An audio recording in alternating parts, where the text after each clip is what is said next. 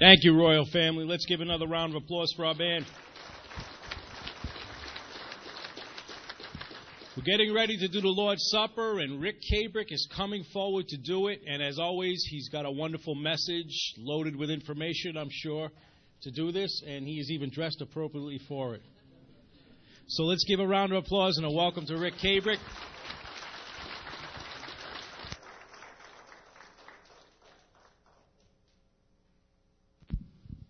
Would the ushers please come forward and pass out the elements?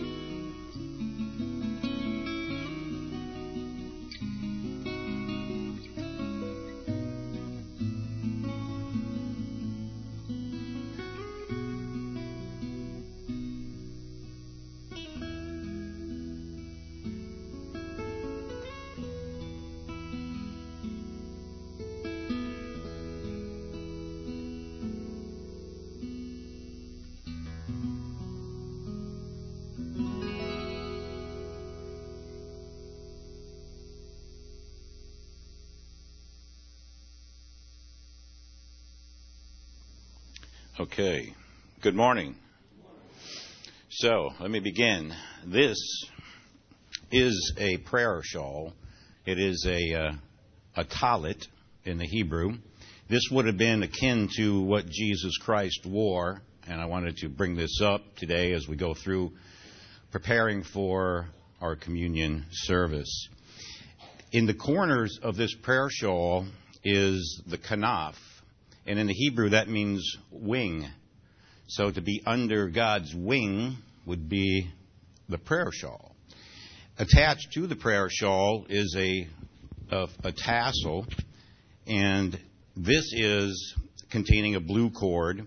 It's tied appropriately to reflect 4 spaces here that represent the letters Yod, He, Vav, He, the name of the Lord, as we've studied before. So we have the kanaf. In the Greek, this tassel is called the crospidon. So you're going to see all of that fit together, so I just wanted to show you that. And when it says in the Bible to go into your tent, the talit means little tent. So when they would go into their tent to pray, this is what they would do. So I'm going to bring all that just to your attention as we go through. You can turn to Numbers chapter 15 if you'd like. I'll be there in a minute. So the prayer shawl, wing, kanaf. We'll begin in Malachi chapter 4. You don't have to turn there. I'll just read it to you. This is what the prophet Malachi said as a reference to the coming Messiah, the Lord Jesus Christ. In Malachi 4:2, he said, through the prophet, God said, "But for you who fear, who respect, who believe in me, who respect my name, the Son of Righteousness will come with healing in his wings." Now, S-U-N is used there because it's a condemnation for Israel at the time, who had a lot of worshiping of sun gods going on. But the phrase, the Son of Righteousness, means the real Messiah. When he comes, he will come forth with healing in his kanaf, in his wings. In Numbers 15, look at verse 37. This is where it's introduced. The Lord said to Moses, "Tell the sons of Israel that they shall make for themselves tassels on the corners of their garments, on the kanaf, throughout their generations, and put a tassel on each corner, a cord of blue." Inside of here, there's 1 cord of blue. You'll see where that ties in a minute. In Deuteronomy 22:12, it says, "You shall make tassels on the 4 corners of the kanafs of your garments," the corners of your garments with which you cover yourself with. In Psalm 91:4, it says, "He will cover you with his feathers, and under his wings, his kanaf, you will find refuge. His faithfulness will be your shield."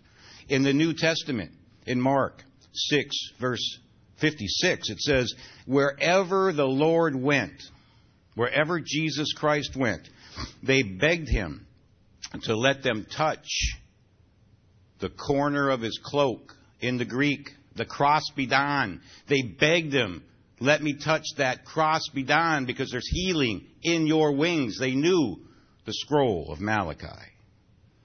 Zechariah 8:23, I think, says a great prophecy.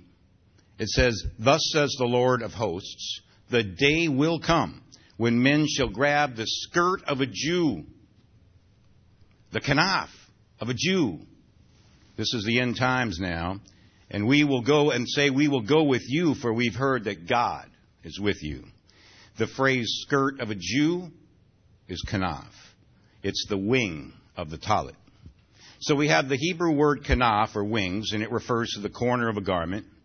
The word tzitzith in the Hebrew is the tassel, and it's on the corner or the kanaf of the garment. So remember the promise of Malachi 4:2.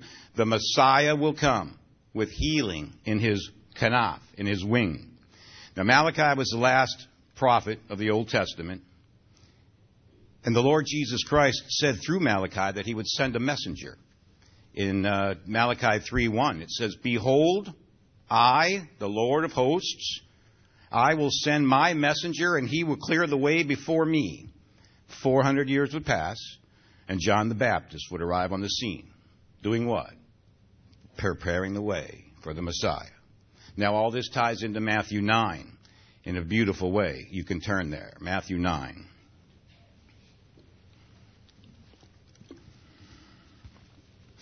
Here's a miracle recorded for us. It's also recorded in Luke and in Mark. Pastors taught on it before. This is the healing or the miracle regarding the woman who had a bleeding issue. So remember what's happening here in Matthew 9. Jesus gets into a boat, crosses over the Sea of Galilee.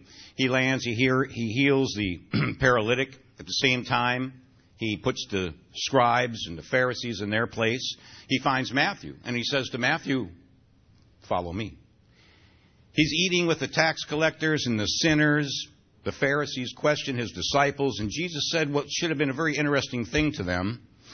He said, "Go and figure this out. I will have mercy, not sacrifice, for I did not come to call the righteous like you, but I came to call the sinners." Then the disciples of John came up to him, and they were actually attacking him. And Jesus gave the parable, the Rick taught actually, of putting the new wine into the old wine skins. So amongst all this chaos, Jairus, a synagogue official, came up to him.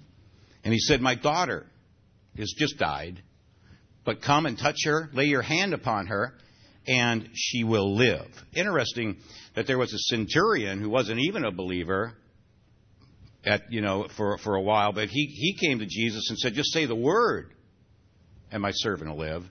This guy was a synagogue official and said, "You got to come and touch him." Kind of interesting, just as an aside. But Jesus did it. He said, okay. He starts to follow him. All the people shoving around him. All the people pushing, shoving. And a woman who was diseased, in Matthew 9:20, you can read it. It says, a woman who was diseased with an issue of blood for 12 years came up behind him and touched the hem of his garment. In the Greek, it's the crospidon. She touched the tassel. And Jesus turned and said an interesting thing. "Who touched me?" And in the other accounts in the Gospels, remember, the disciples were saying, "What do you mean, who touched you? I mean, there's all these people crowding around. How are we supposed to know who touched you?" But he knew that someone touched him because the power, the dynamis, went out of him. It says he felt the power go out of him. He turned and said, "Who touched me?" And the woman came forward and said, "It was me." And he said, "Your faith has healed you." In fact, she was healed the moment she touched it. It's interesting that in this miracle, he didn't have to do anything. You see, it was the power of his word and the power of his promise that was enough.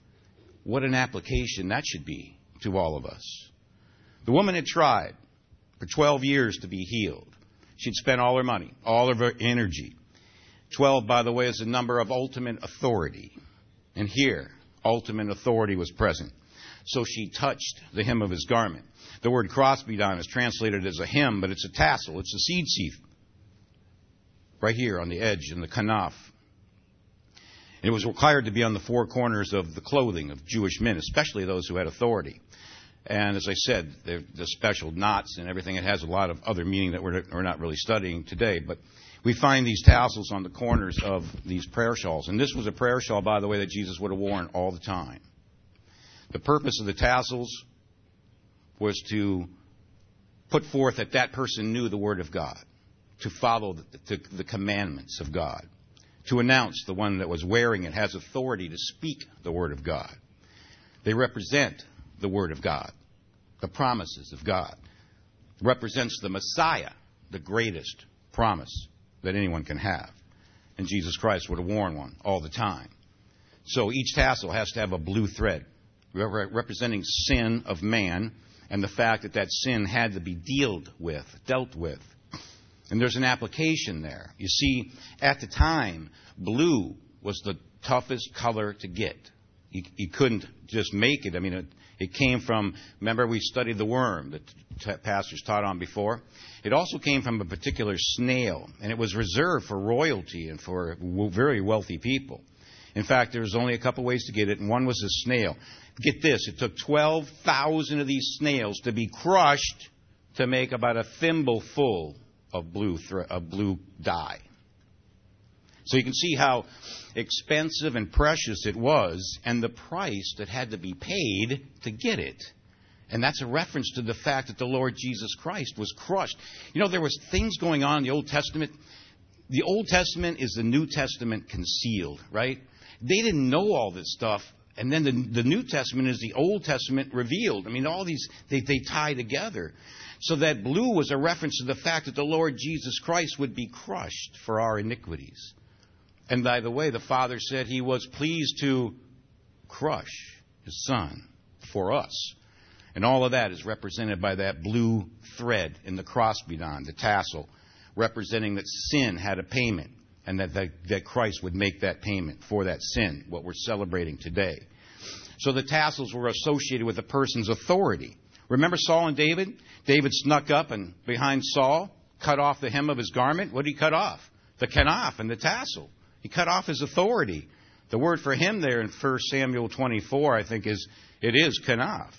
The symbol of taking that kanaf and tassel was humiliation because it was a sign of his authority. And Saul thus knew that his time as king was coming to an end. In chapter 3 of Ruth went to the threshing floor, remember, and slept at the feet of Boaz. And in the middle of the night, Boaz woke up, said, "Who are you?" And she said, "I'm your servant Ruth. Spread the corner of your garment over me, the kanaf, since you are a kinsman redeemer." She recognized that he was a kinsman redeemer. That was a foreshadowing of the Messiah and ultimate authority. By the time of the Lord's earthly ministry, man, as they usually do, had screwed things up. The meaning of the tassel had become distorted by men and become sort of a false status symbol. The tassels of some Pharisees were so long that they dragged on the ground. And there was that attitude that Jesus rebuked in Matthew 23:5 when he said, "You do all your deeds to be noticed by men, for look at you, you lengthen the cross-bedan, the tassel of your garments." So back to the woman on the shores of the Sea of Galilee. When she pressed through the crowd, she was a desperate woman. And it was a bold step for her to be out in public. You see, she was declared unclean by Levitical law. She wasn't supposed to be out. However, like many, she had nothing to lose at this point. She heard of Jesus, and she knew that if he was the Messiah, there was a healing in his wings, in the tassels of his garment.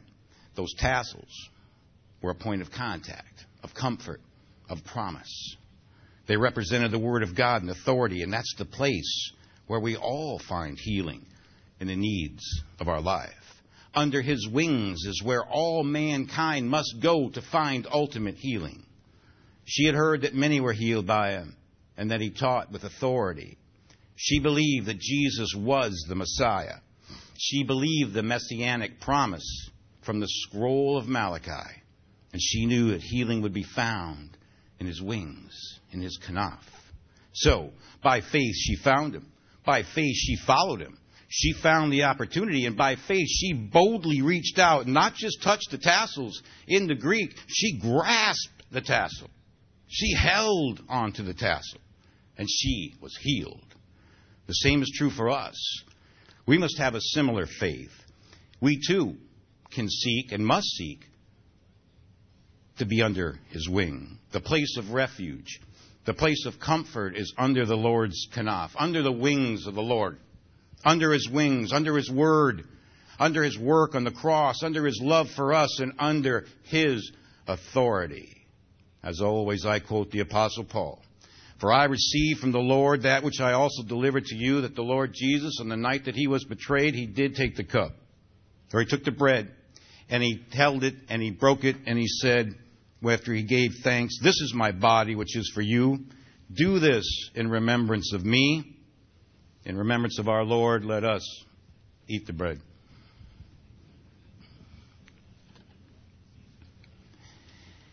In the same way, after a supper, he took the cup. He said, "This cup is a new covenant in my blood. Do this as often as you drink it in remembrance of me." In remembrance of our Lord, let us drink the cup.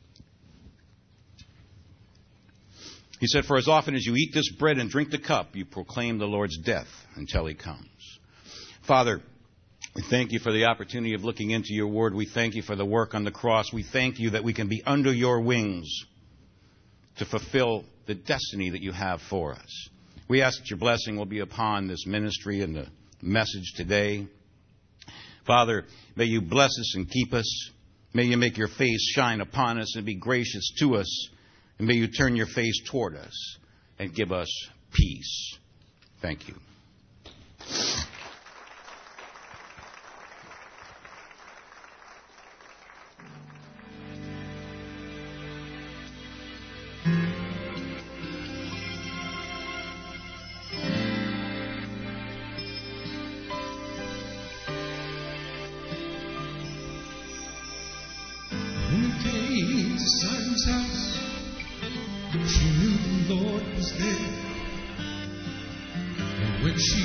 Into the room, she was greeted by the stairs.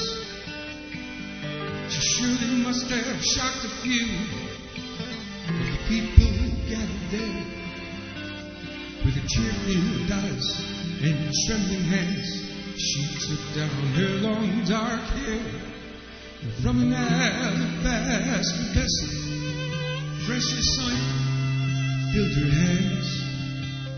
And as she wept and kissed his feet, she began anointing them. And with her hands, she was touching him, the Alpha, the Omega, the beginning and the end. With her hands, she was holding on to hips, and the source of life was right there in her hands. Now Simon said within his heart, Lord, if you only knew the kind of woman that's touching you. Jesus knew about her past. Oh, he knew about the sin. And he saw in her a repentant heart that had come to worship him. And with her hands,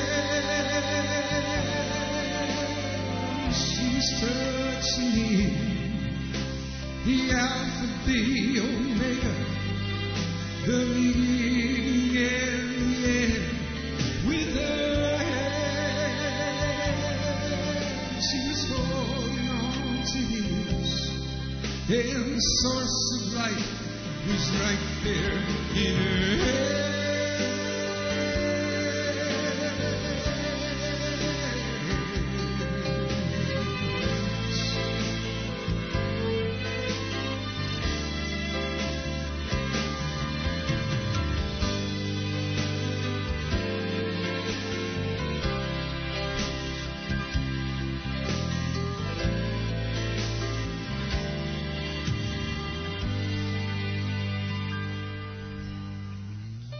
Tell me why we have gathered here together in his name. Are we like the ones who merely watch? Is that why we came? Are you like this sister? Be it true, enter in spirit and in truth. Have you come to worship him? And with your hands,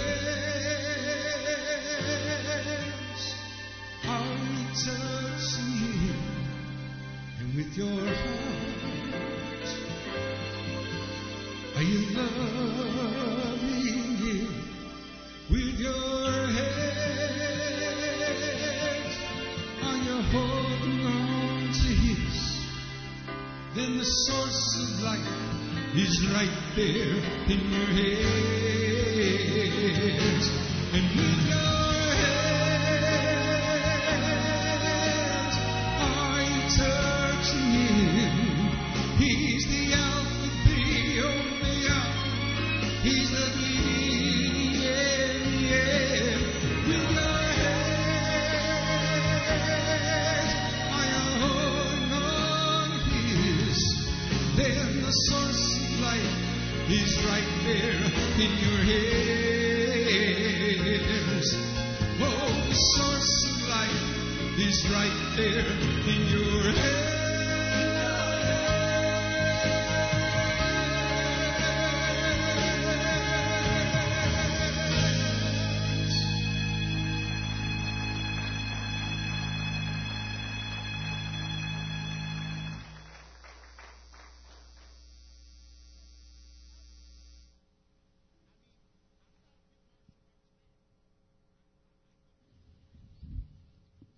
Good morning, everyone. As Rick Bettis mentioned earlier, if we could all just stand up for a moment for the reading of God's Word, please. I'm going to read John 6, 1 through 15. After these things, Jesus went away to the other side of the Sea of Galilee, or Tiberias. And a great multitude was following him, because they were seeing the signs which he was performing on those who were sick. And Jesus went up on the mountain, and there he sat with his disciples. Now the Passover, the feast of the Jews, was at hand. Jesus, therefore, lifting up his eyes, and seeing that a great multitude was coming to him, said to Philip, "Where are we to buy bread that these may eat?" And this he was saying to test him, for he himself knew what he was intending to do. Philip answered him, 200 denarii worth of bread is not sufficient for them, for everyone to receive a little. One of his disciples, Andrew Simon, Peter's brother, said to him, "There is a lad here who has 5 barley loaves and 2 fish. What are these for so many people?" Jesus said, "Have the people sit down." In honor of our Lord, please take your seats. Now there was much grass in the place, so the men sat down, in number about 5,000. Jesus therefore took the loaves, and having given thanks, he distributed to those who were seated, likewise also of the fish as much as they wanted. And when they were filled, he said to his disciples, "Gather up the leftover fragments, that nothing may be lost." And so they gathered them up and filled 12 baskets with fragments from the 5 barley loaves, which were left over by those who had eaten. When, therefore, the people saw the sign which he had performed, they said, "This is of a truth the prophet who is to come into the world." Jesus, therefore, perceiving that they were intending to come and take him by force to make him king, withdrew again to the mountain by himself alone. May the blessing of our Lord be upon this message this morning for all of us today and forever. Amen. And now I'm going to give it over to our pastor, Robert McLaughlin. Thank you.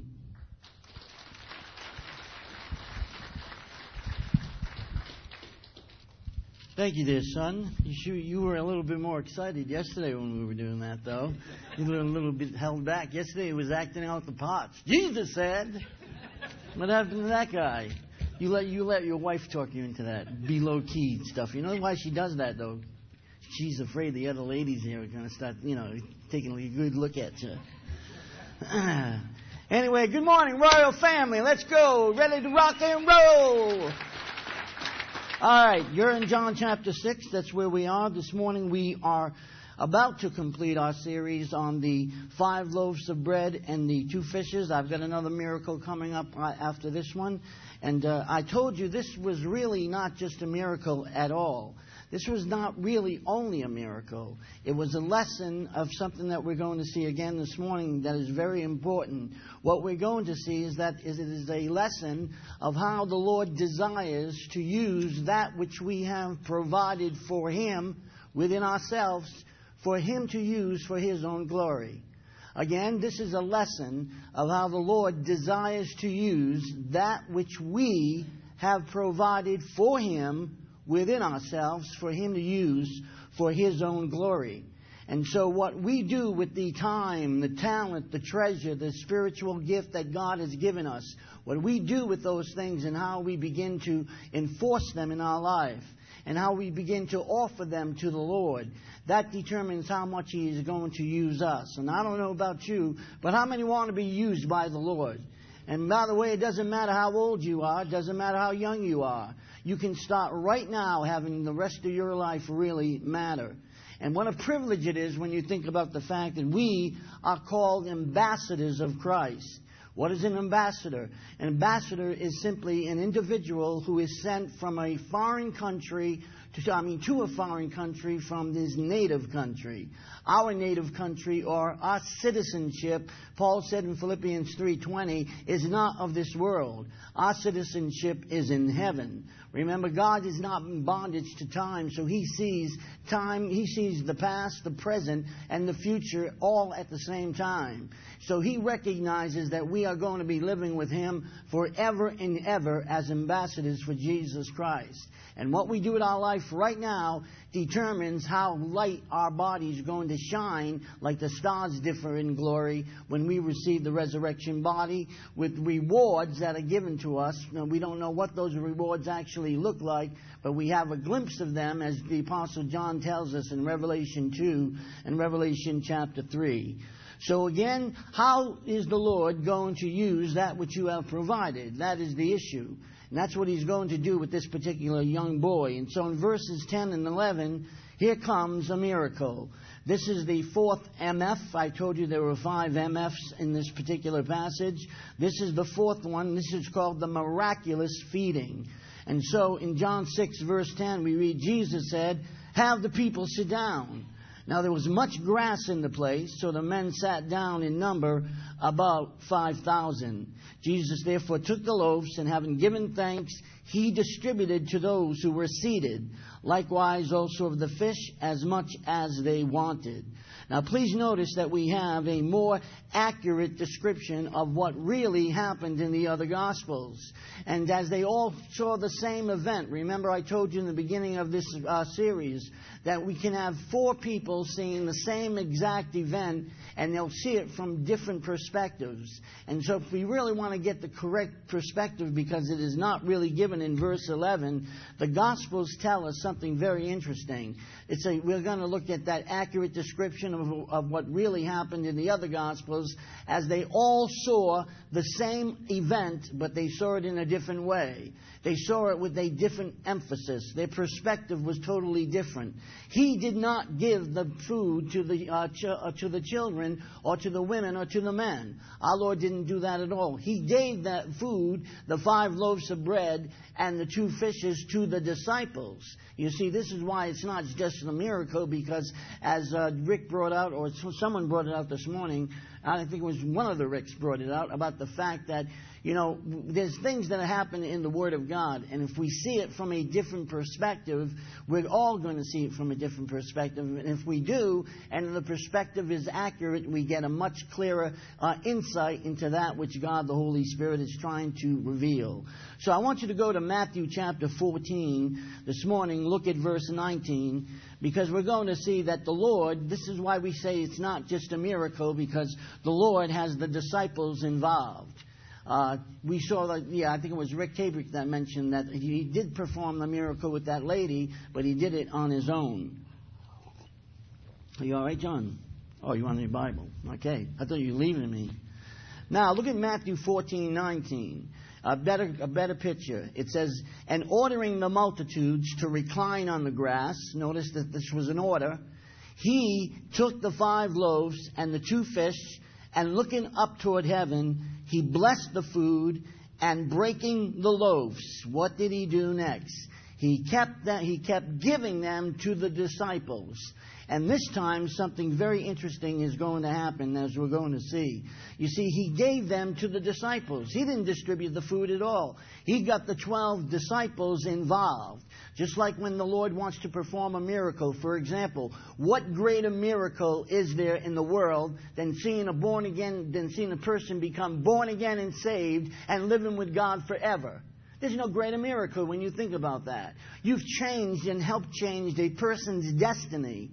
And instead of them being in a place that God is absent from, which is what we call the lake of fire or hell or Gehenna or whatever you want to call it, instead of those people going in that direction, we are responsible to present to them the gospel as ambassadors, and we're going to change the direction that they're going to go in forever and ever. And billions and billions and billions of years from today, those individuals are going to look at you. One individual, couple, maybe 1,000. And they'll say, you know, if it were not for you giving me this truth, I would not be where I am today.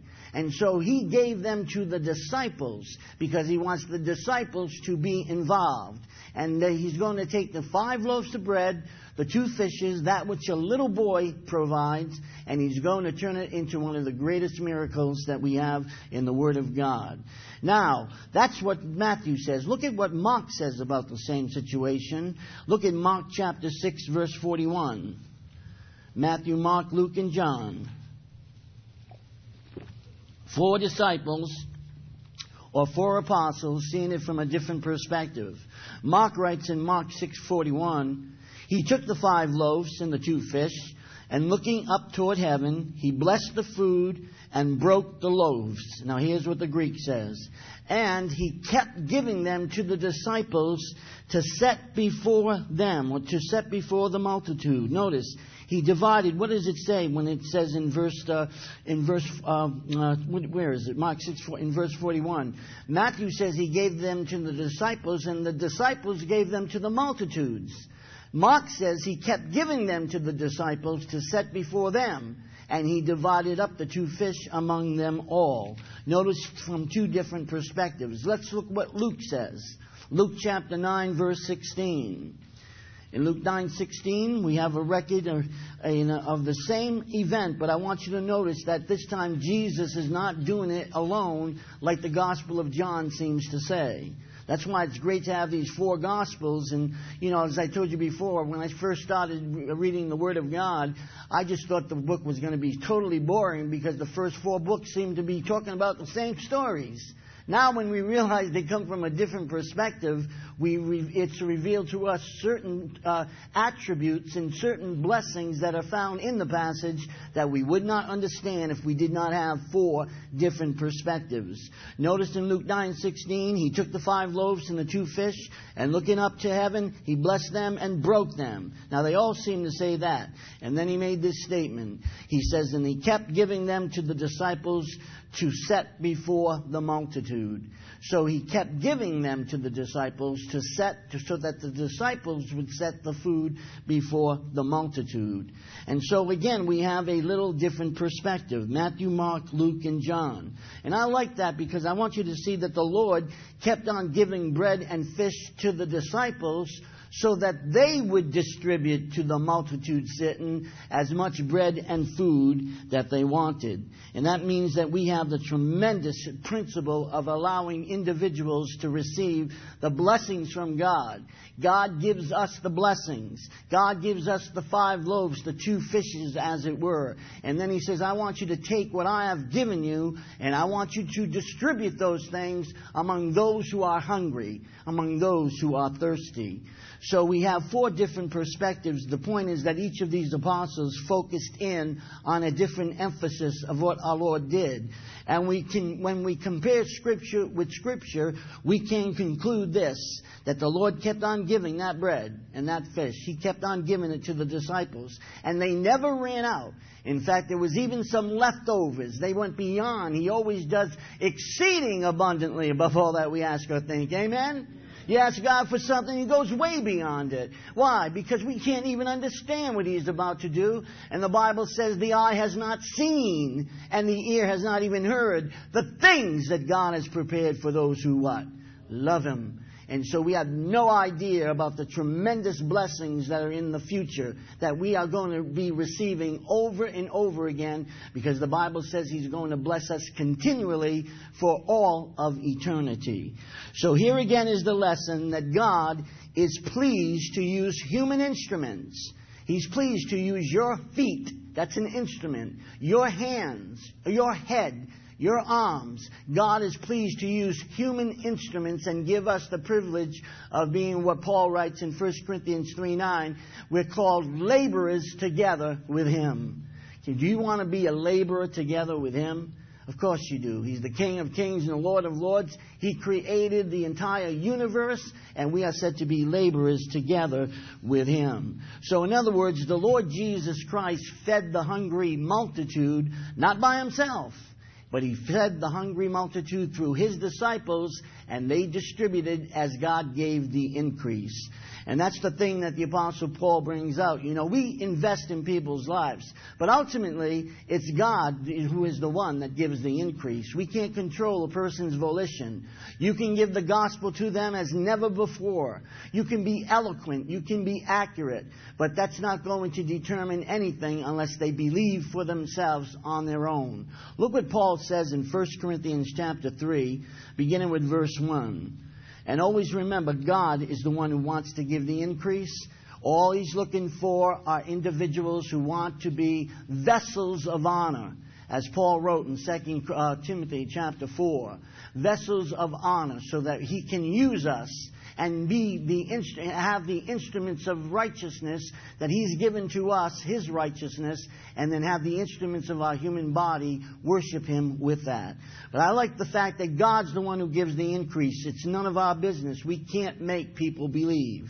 And the Apostle Paul dealt with this in the early church in Corinth.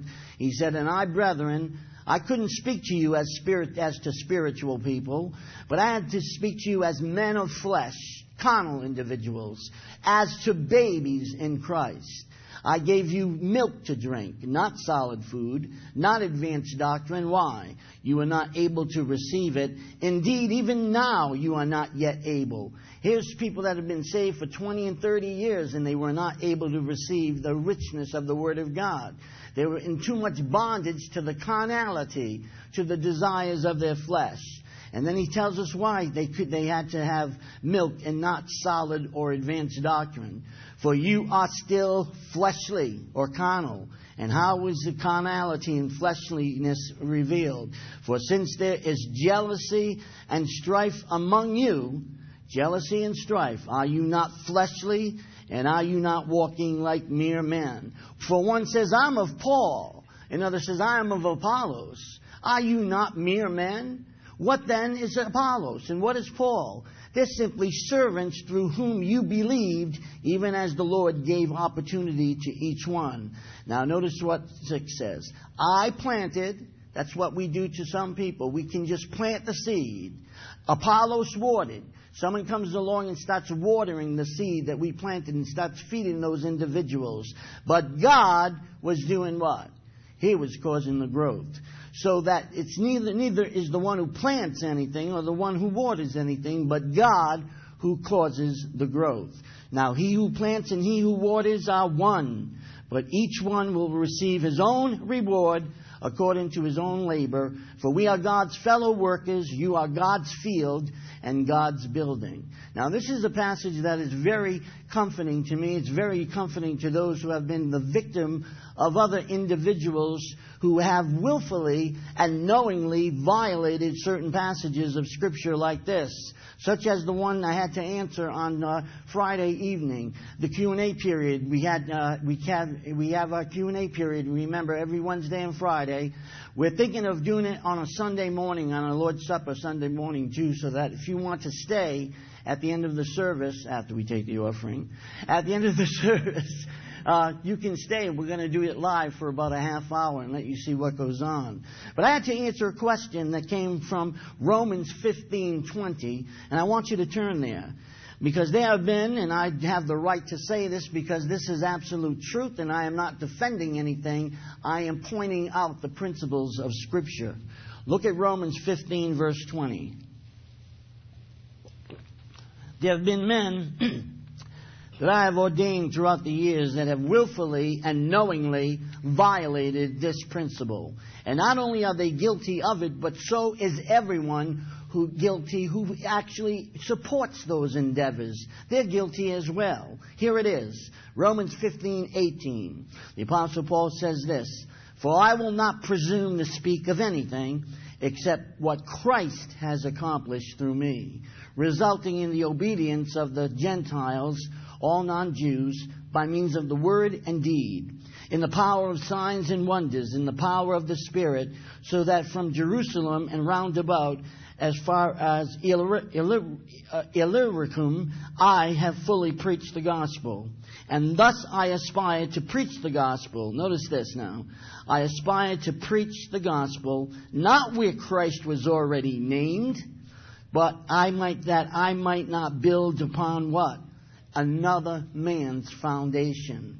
Now, what is the Apostle Paul saying? He was going to preach the gospel and teaching the Word of God, not where Christ was already named, not where Christ has already been established, or not where Christ has already been preached. And he said, so that I might not build upon another man's foundation. And I give you that because the application of this is in Matthew 4:18. In fact, why don't you go to Matthew, look at 4 verse 18.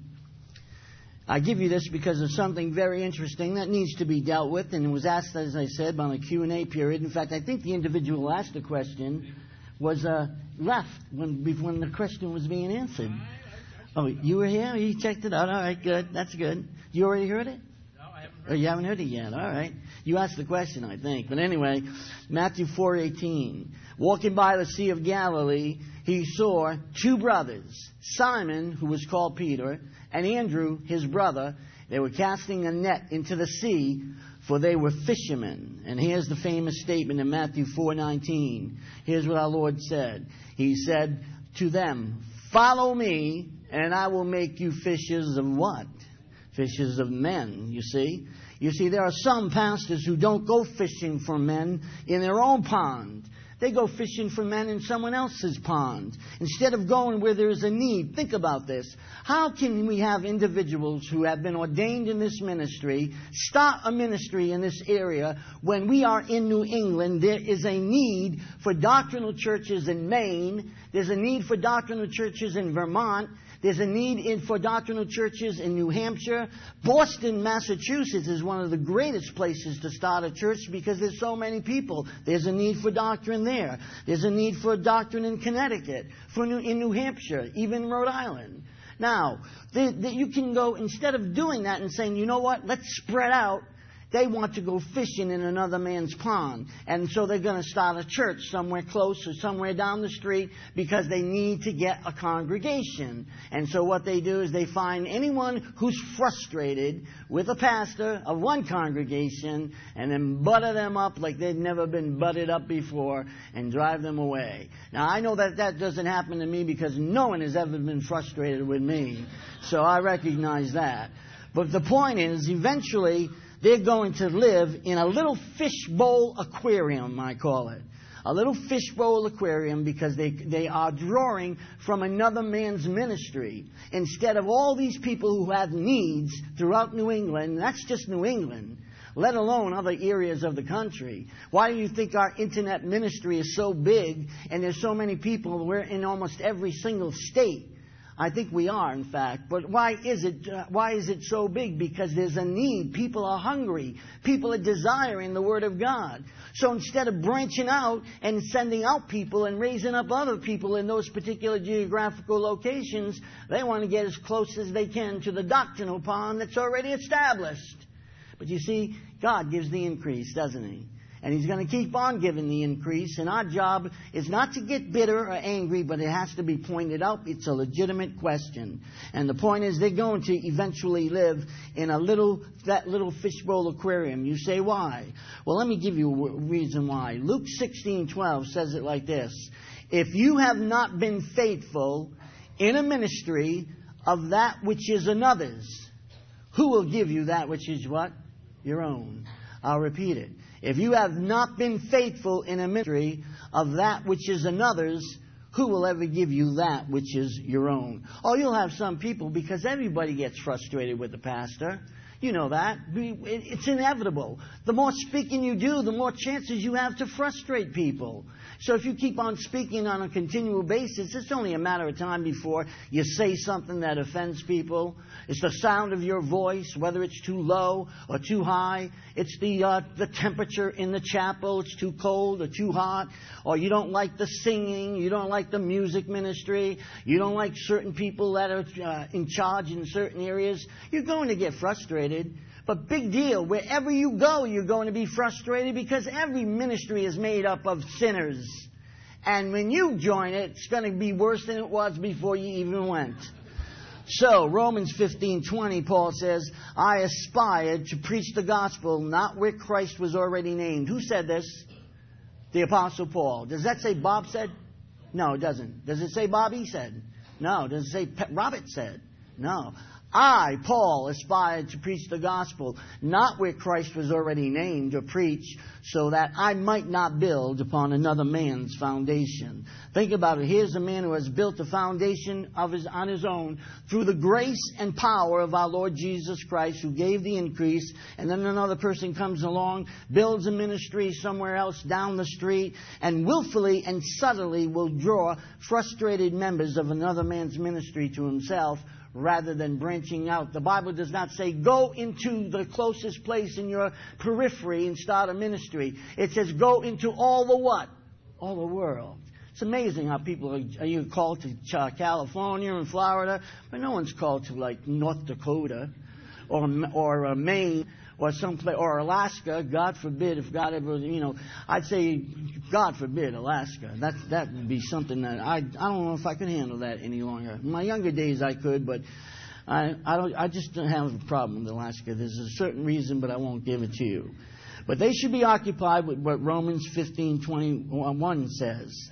Here's what 21 says. But as it is written, they who had no news of him, they shall see, and they who have not heard about the Lord Jesus Christ in detail shall understand.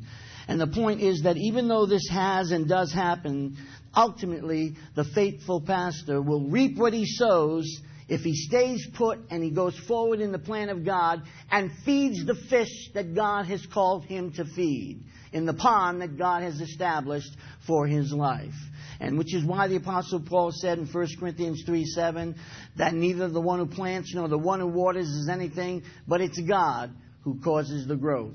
Now he who plants and he who waters are one, but each will receive his own reward according to his own labor. And we are God's fellow workers, and you are God's field, God's building. So the point is, and the lesson behind the passage in John chapter 6 is this. It is the duty and responsibility of every one of you, of every child of God, to pass on to others what the Lord has given to them. Right? What did the Lord give to the disciples? He gave them 5 loaves of bread and 2 fish, except he kept on giving them. And he didn't perform a miracle by telling the fish. If he said, now you fish, I want you to swim on the grass to each person and offer yourself food for their belly. No, he said, I'm going to use members of the human race. I'm going to use the disciples. I'm going to give them something that I want them to give to others. And that's what he does to every one of us. It is our duty and our responsibility as a child of God to pass on to others 5 loaves of bread and the 2 fish that the Lord has deposited or distributed to each one of us, or what the Lord has given to them. Back in John chapter 6. Now, I want you to note that as we continue to study now, because we're going to try to get as much through with this passage as possible, note that the job of the disciples was to faithfully distribute the loaves and the fish. What was their job? Faithfully distribute what God had given to them. Do it faithfully. And by the way, you don't put charge on things that God has given to you, do you? As the Bible says, freely you have received, freely what? Give. In fact, there was a curse. I said it before this past week in Micah 3, verse 11. There was a curse on the teachers of Israel because they were charging for their teachings. No, the Lord deposits His blessings into our life, and we share that which He has deposited with others. I mean, the day that someone told me that there was no condemnation for those in Christ Jesus is a day that I'll never forget, because someone was faithful depositing that passage on grace and security and confidence that there's no condemnation for me forever and ever. And if that person didn't distribute that news to me, I would have never known it. God needs you to distribute the ministry, to distribute the needs of the ministry. Or when I say to distribute to the people needs in the ministry, God needs you. God needs us. Look at these chairs. We've got some free chairs now. God, I'd love to see those chairs filled. But that's going to happen if we are faithful to God. He'll give the increase. Our job is to distribute what God has given to us. When's the last time you brought someone to church? When's the last time you distributed to someone the news about the glorious gospel and Bible doctrine and the Word of God that's alive and powerful? When's the last time you brought someone and had them sit right next to you in the chair that's empty by your side right now? And God's called us to do it because He said, follow me and I will make you fishers of what? Fishers of men. So I want you to see the job of the disciples was to faithfully distribute the loaves and the fish, or faithfully distribute what God has given to us. Secondly, they were not to make the men evaluate the bread before they received it. I'm talking about the 5,000. They didn't say, I want you to evaluate this bread. I want you to make sure it's all right. They were not to make the men eat. They were not to make people have to do it their way. They were not to make the men evaluate the bread before they received it. Neither were they to make them eat. Their job was to distribute. See, my job is I can't make you believe what I'm saying this morning. I can't make you appreciate the Lord's Supper that we had this morning. I can't make you take the Lord's Supper. I can't force you to believe what I'm teaching. My job is to faithfully distribute the food. And those who want to eat can get that food. And you perceive, you metabolize, and you apply. And your words were found in Jeremiah 15, verse 16. And I ate them. The Word of God, I ate. That's what Jeremiah said. I found your words were found, and I ate them. So as I distribute the Word of God to you, it's right before your eyes. And you can faithfully perceive it and metabolize it. You eat it, and now it becomes available for your application. So their job was to distribute. They were not to force people to take the bread and force people to take the fish. And let me say this. They were not to condemn the people into eating. A lot of preachers get behind the pulpit and they use condemnation and guilt, especially when it's time to take the offering. You can guilt someone. Someone told me a good way to get a good offering this past week. And it was this is what the person said. You got to get the people really emotional. And don't give them time to think. Tell them that you have a need, and when they write the check, make them write the check and get that check in the bucket as soon as possible, because they're going to say, maybe I shouldn't have done that. Don't let them think. You see, get them really emotional. Show some pictures on the board of starving children in India and say, these kids are starving because of you, brothers. You have something in your back pocket right now, and this is just simply paper with pictures on it. And let me tell you something, that paper with pictures is meaningless. Oh, yeah, so you give me the paper with the pictures, you see. I always get a kick out of pastors that say that. They go, if you want to be blessed by God, you need to sow a seed. Why don't the pastor sow a seed? You see, instead of him, why is he always got to be the recipient of the seed rather than him sowing the seed? And say, you know what, I'm going to give and see if the Lord gives back to me. Or I'm going to give because I desire to. And I don't know about you. I've practiced that throughout my lifetime, and many of you have. And you can't tell me you haven't been blessed by that.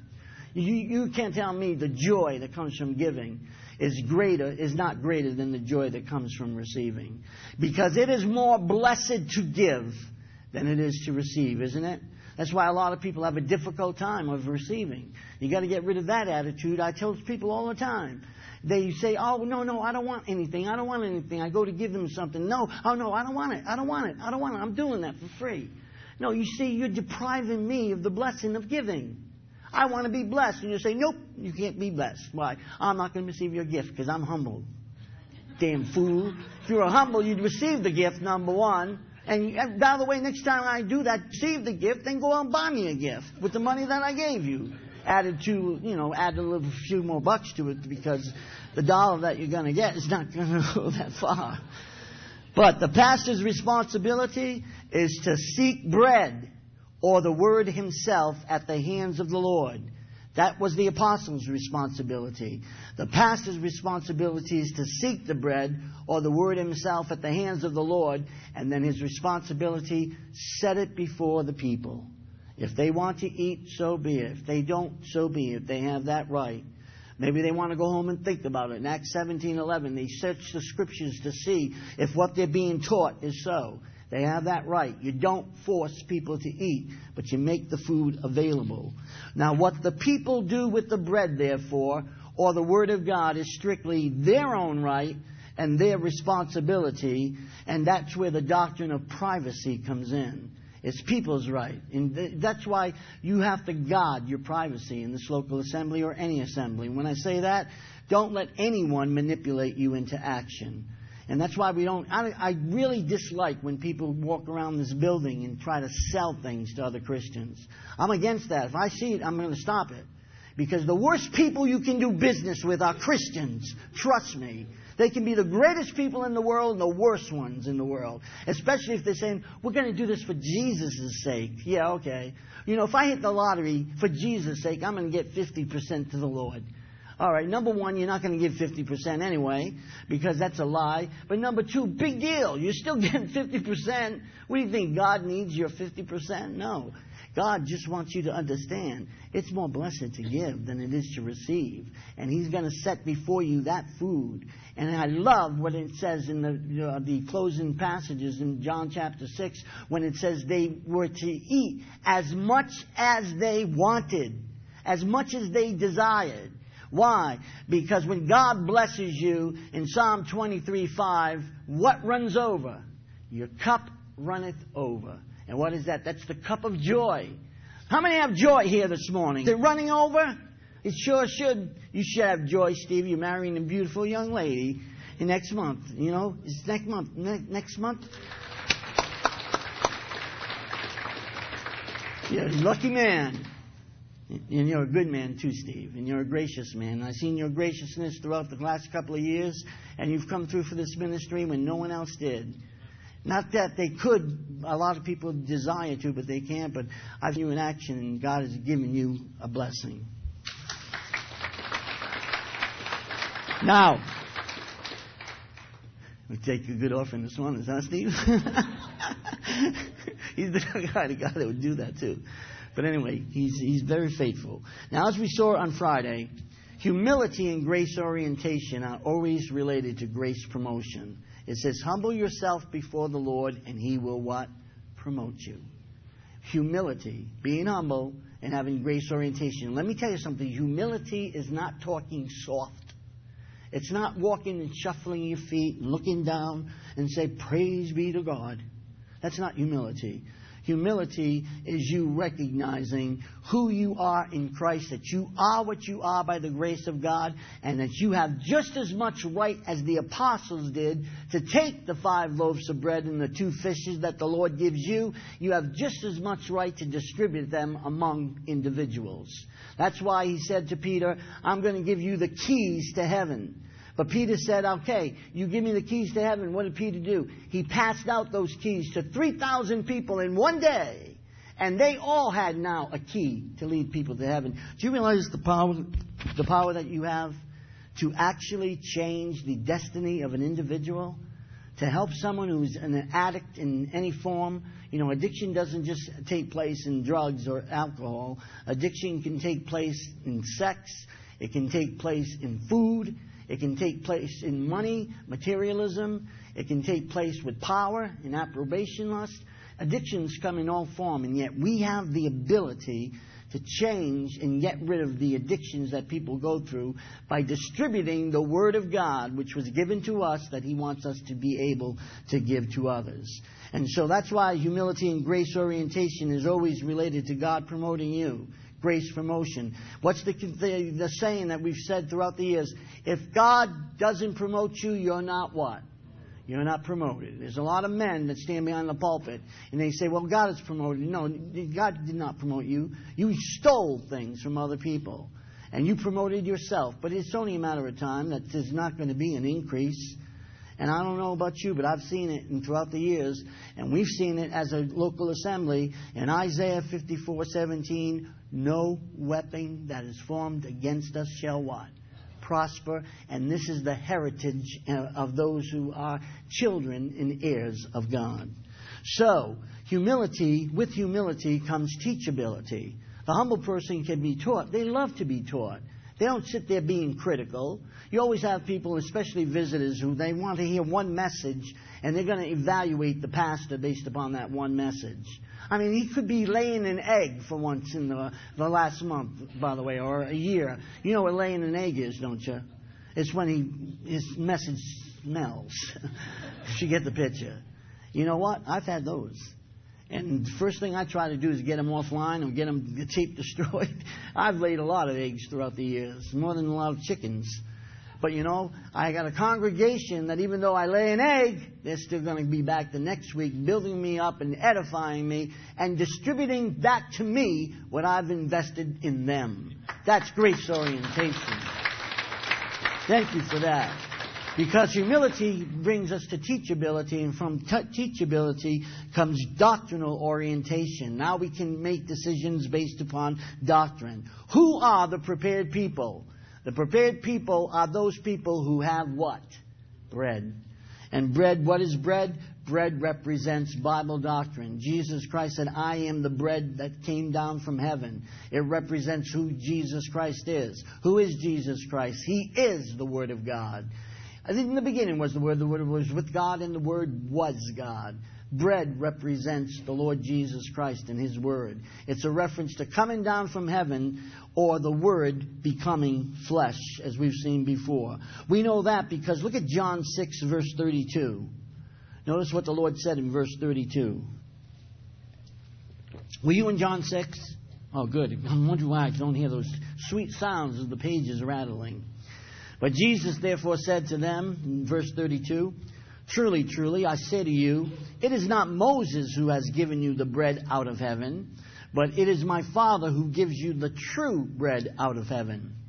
For the bread of God is that which comes down out of heaven and gives life to the what? World. They said therefore to him, Lord, evermore give us this bread. And then he made this statement, just like we just celebrated this. We just ate bread this morning when we broke bread at the Lord's Supper. Jesus said to them, I am what?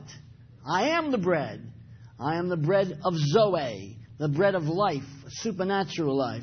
He who comes to me shall not hunger, and he who believes in me shall never thirst. So the principle that I want you to see again in this passage is God uses prepared people. And the Lord Jesus Christ did not look at the loaves and the fish and mock them because they were few in number. He was just happy that someone had something and made that something available to him so that he could use it and have it multiplied by means of putting his disciples to work. And he kept on creating. That was a mountain of creation. The real miracle there was the fact that he was still creating. He created those fish. That was the best bread, buns of bread and the best fish they probably ever ate in their entire life. Because God only provides the best, doesn't He? Everything He does, He gives us the best. It gets better and better as life goes on, doesn't it? Age, we get older and older, but we get smarter and smarter when we have doctrine resident in our soul. And life is something fantastic, it's so fantastic, especially when you when you no longer live in that great sin that can drive you crazy, the sin of fear.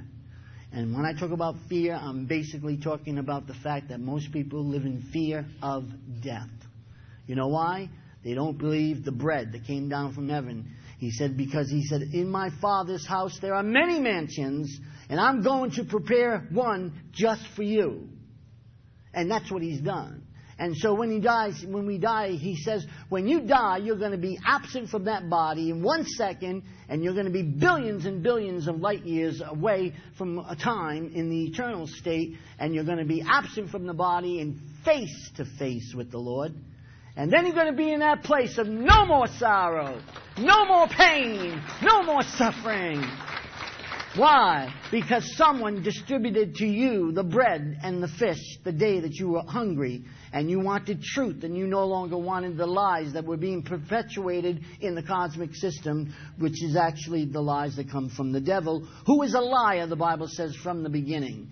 Satan creates a lot of things, and he doesn't really create things, he perverts it. He perverts sex so that it now becomes immorality for a lot of people. He perverts money because people now have God as their money. He perverts anything that God does. And one thing he loves to pervert. He loves to pervert the Word of God to try to get us to live in fears and lies that do not exist. He is a liar from the beginning. And so throughout the Word of God, God has used small and weak things to fulfill His plan. For example, go to the Gospel of Mark. We've got about 5 minutes, and I'm going to have to close because of the time. But most of you are familiar with the widow's mite, aren't you? Remember the widow's mite? Think about it. She gave from her, she did not give from the leftovers that she had. She gave from all that she had. She gave all that she had. So impressive was that to the Lord that He put it down in the Word of God as a part of His mind. If the Bible is the mind of Christ, He thinks about this lady constantly in heaven, because of what she did. In Mark 12:41, He sat down opposite the treasury. Now He's looking at the treasury in Mark 12:41, and He's watching the Jews as they're going up to the treasury, and He began observing how the multitude were putting money into the treasury, and many rich people were putting in large sums. But a poor widow came and put in 2 small copper coins, which amount to a penny. 1 cent. And calling His disciples to Him, He said to them, "Truly I say to you, this poor widow put more than all the contributors to the treasury." Why? "For they all put in out of their surplus, but she, out of her poverty, put all she what? Owned, and all that she had to live on. She gave it all to the Lord." The Lord used the small widow's mite as an example to us of what to expect. He used the tear of a baby to move the heart of Pharaoh's daughter. The baby was Moses. Pharaoh's daughter heard Moses crying when he was a baby floating down the Nile River. And he used that tear to get the attention of Pharaoh's daughter. And Pharaoh actually took the baby home. Pharaoh's daughter took the baby home. And all of a sudden, that baby became the man who led the children of Israel in the Exodus out of the Egyptian race. The passage is fantastic. We don't have time to see it, but it's given in Exodus chapter 2. If you look to Exodus chapter 2, it's given from verses 1 to 10. And then He used the rod of Moses, just a little rod. Moses had a rod to work mighty miracles in Egypt. Exodus 4, 1 through 5. Just a little tiny rod, just a little thing. He uses small things. He used those 5 barley loaves and the 2 fish to change the world with the feeding of the 5,000. The Lord used David's sling. He had a slingshot, and he had a small pebble, a small stone. It wasn't a big one. He used David's slingshot and a small stone to overthrow Goliath, the Philistine giant. In fact, He always gives us more than what we deserve. And He knows what we are about to face. And little did David know when he reached down and he picked up 5 small stones, that each one of those stones represented 4 other brothers in Goliath's family, and he actually had all of them killed by using the stone, that little pebble, the small thing, a little boy called David. He was faithful in that which was a little, and God gave him that which was a lot, so much so that He says, "David is a man after my own heart, and he will rule with Jesus Christ during the millennial." He used the little child, as in our passage, John 6, to teach His disciples a much-needed lesson in humility. In Judges 15:15, He used a man named Samson to kill 1,000 men with a jawbone of an ass.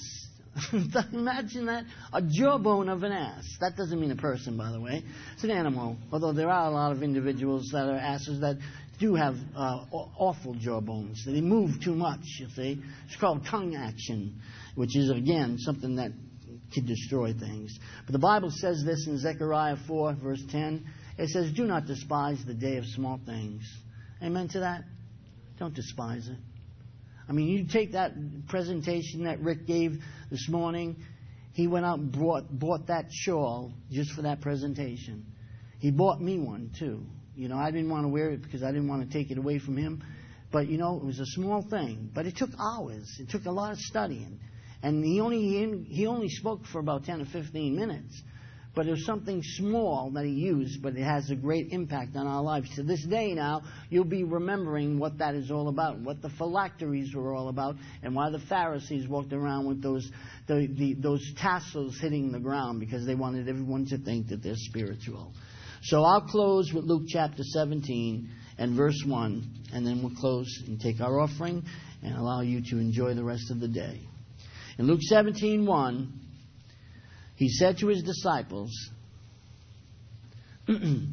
notice he said to his disciples, it is inevitable that stumbling blocks should come. But woe to him through whom they come. It would be better for him if a millstone were hung around his neck and he was thrown into the sea than he should cause one of these little ones to stumble.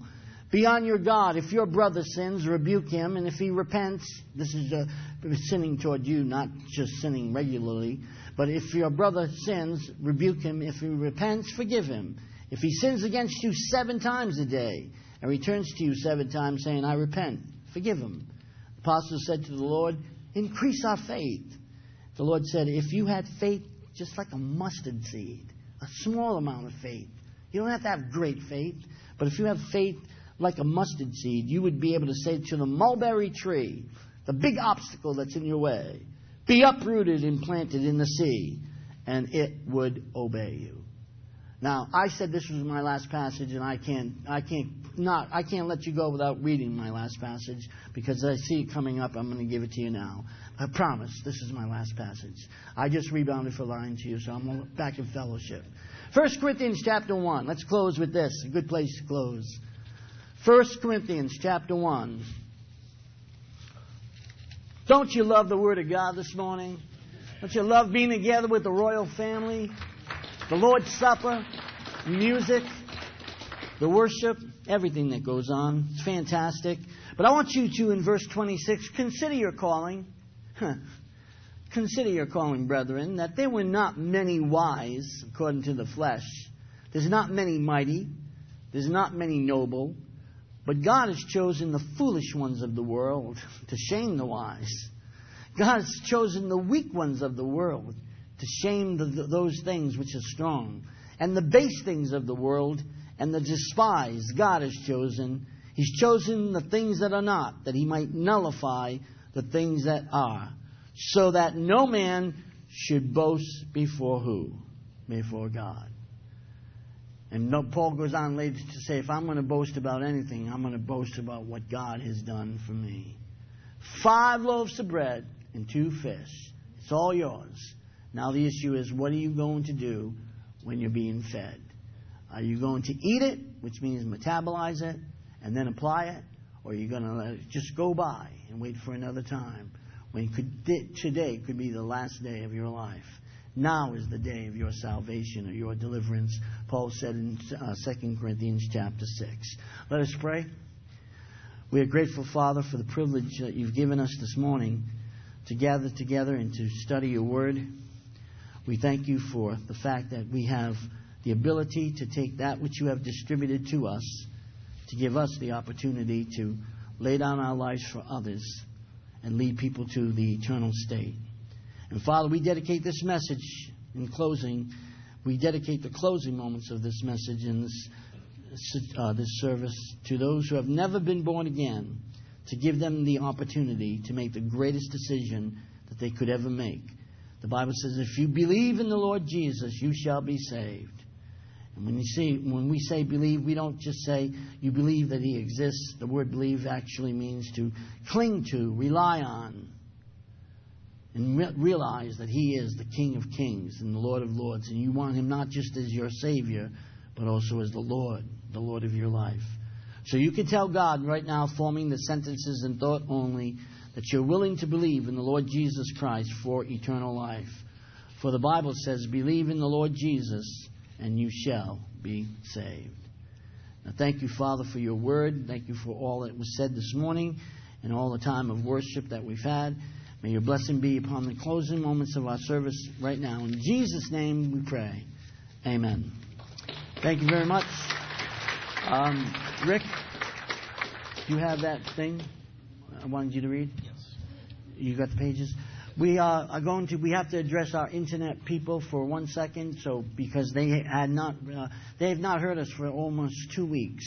So we announced this on Wednesday and Friday. This will be the last announcement, but this also goes for those of you who are here and what happened and why we were offline and what is needed. Rick? Thank you, Pastor. It's a great message, right? Always.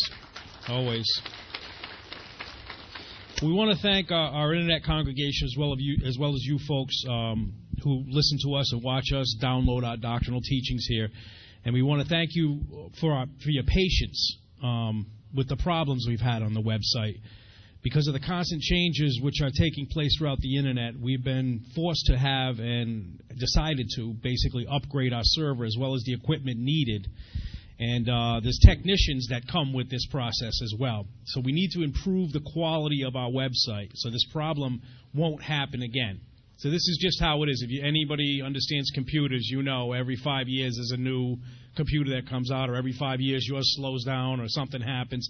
We're in one of those modes where we need to upgrade. And as many of you folks know, we started an internet ministry almost 20 years ago with Rick Kabrick. Please give him a round of applause. Yeah.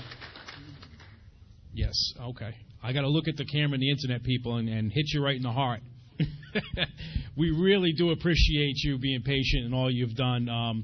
With all these changes, we've had to hire some advanced technicians, and we're looking at some new equipment. So this is part of us moving forward as a ministry and giving you the best that we can give from this ministry and being state-of-the-art. That's what we want to do. So we don't want to fall behind. And, we apologize for the last couple weeks. It's been difficult, and I know it's really, really bothered Pastor because he's got so many folks out on the Internet that he's connected to over the years, and they look forward to Pastor's messages, and they feel connected to us through the Internet. So let's keep those folks in prayer that they keep going forward. They realize we hit a little glitch here, and we're going to get over it, and we're going to move forward. And with this message that we got this week, I thought about that little boy that made himself available. And that's all we need to do. He made himself available. 5,000 men were there, and it probably was 10,000 people, as Pastor pointed out, because the women and children weren't counted. But I'm sure there was plenty of men in the periphery of Jesus Christ when they were having the conversation about the amount of food. And I think it's kind of funny that it was just a little boy that made himself available. And I'm sure there was men there because in the ancient world, everybody traveled. They knew they had to travel for days. They would carry satchels and baskets with them with food. But it's a little boy that came forward. And he probably had that food for his family, and he still was just there available with it like, okay, I know the Lord's going to take care of it. He had the right mentality, and that's all I ask that you have this morning, the right mentality as we give. Every head is bowed and every eye is closed. Father, we ask that you show the congregation here to reveal their love for you in how they want to do it and how they feel moved to do it, Father. We know it's motivation. We ask for this, and we ask for them to show their appreciation for all you do for them, Father, through your Son's precious name, our Lord and Savior, Jesus Christ. Amen.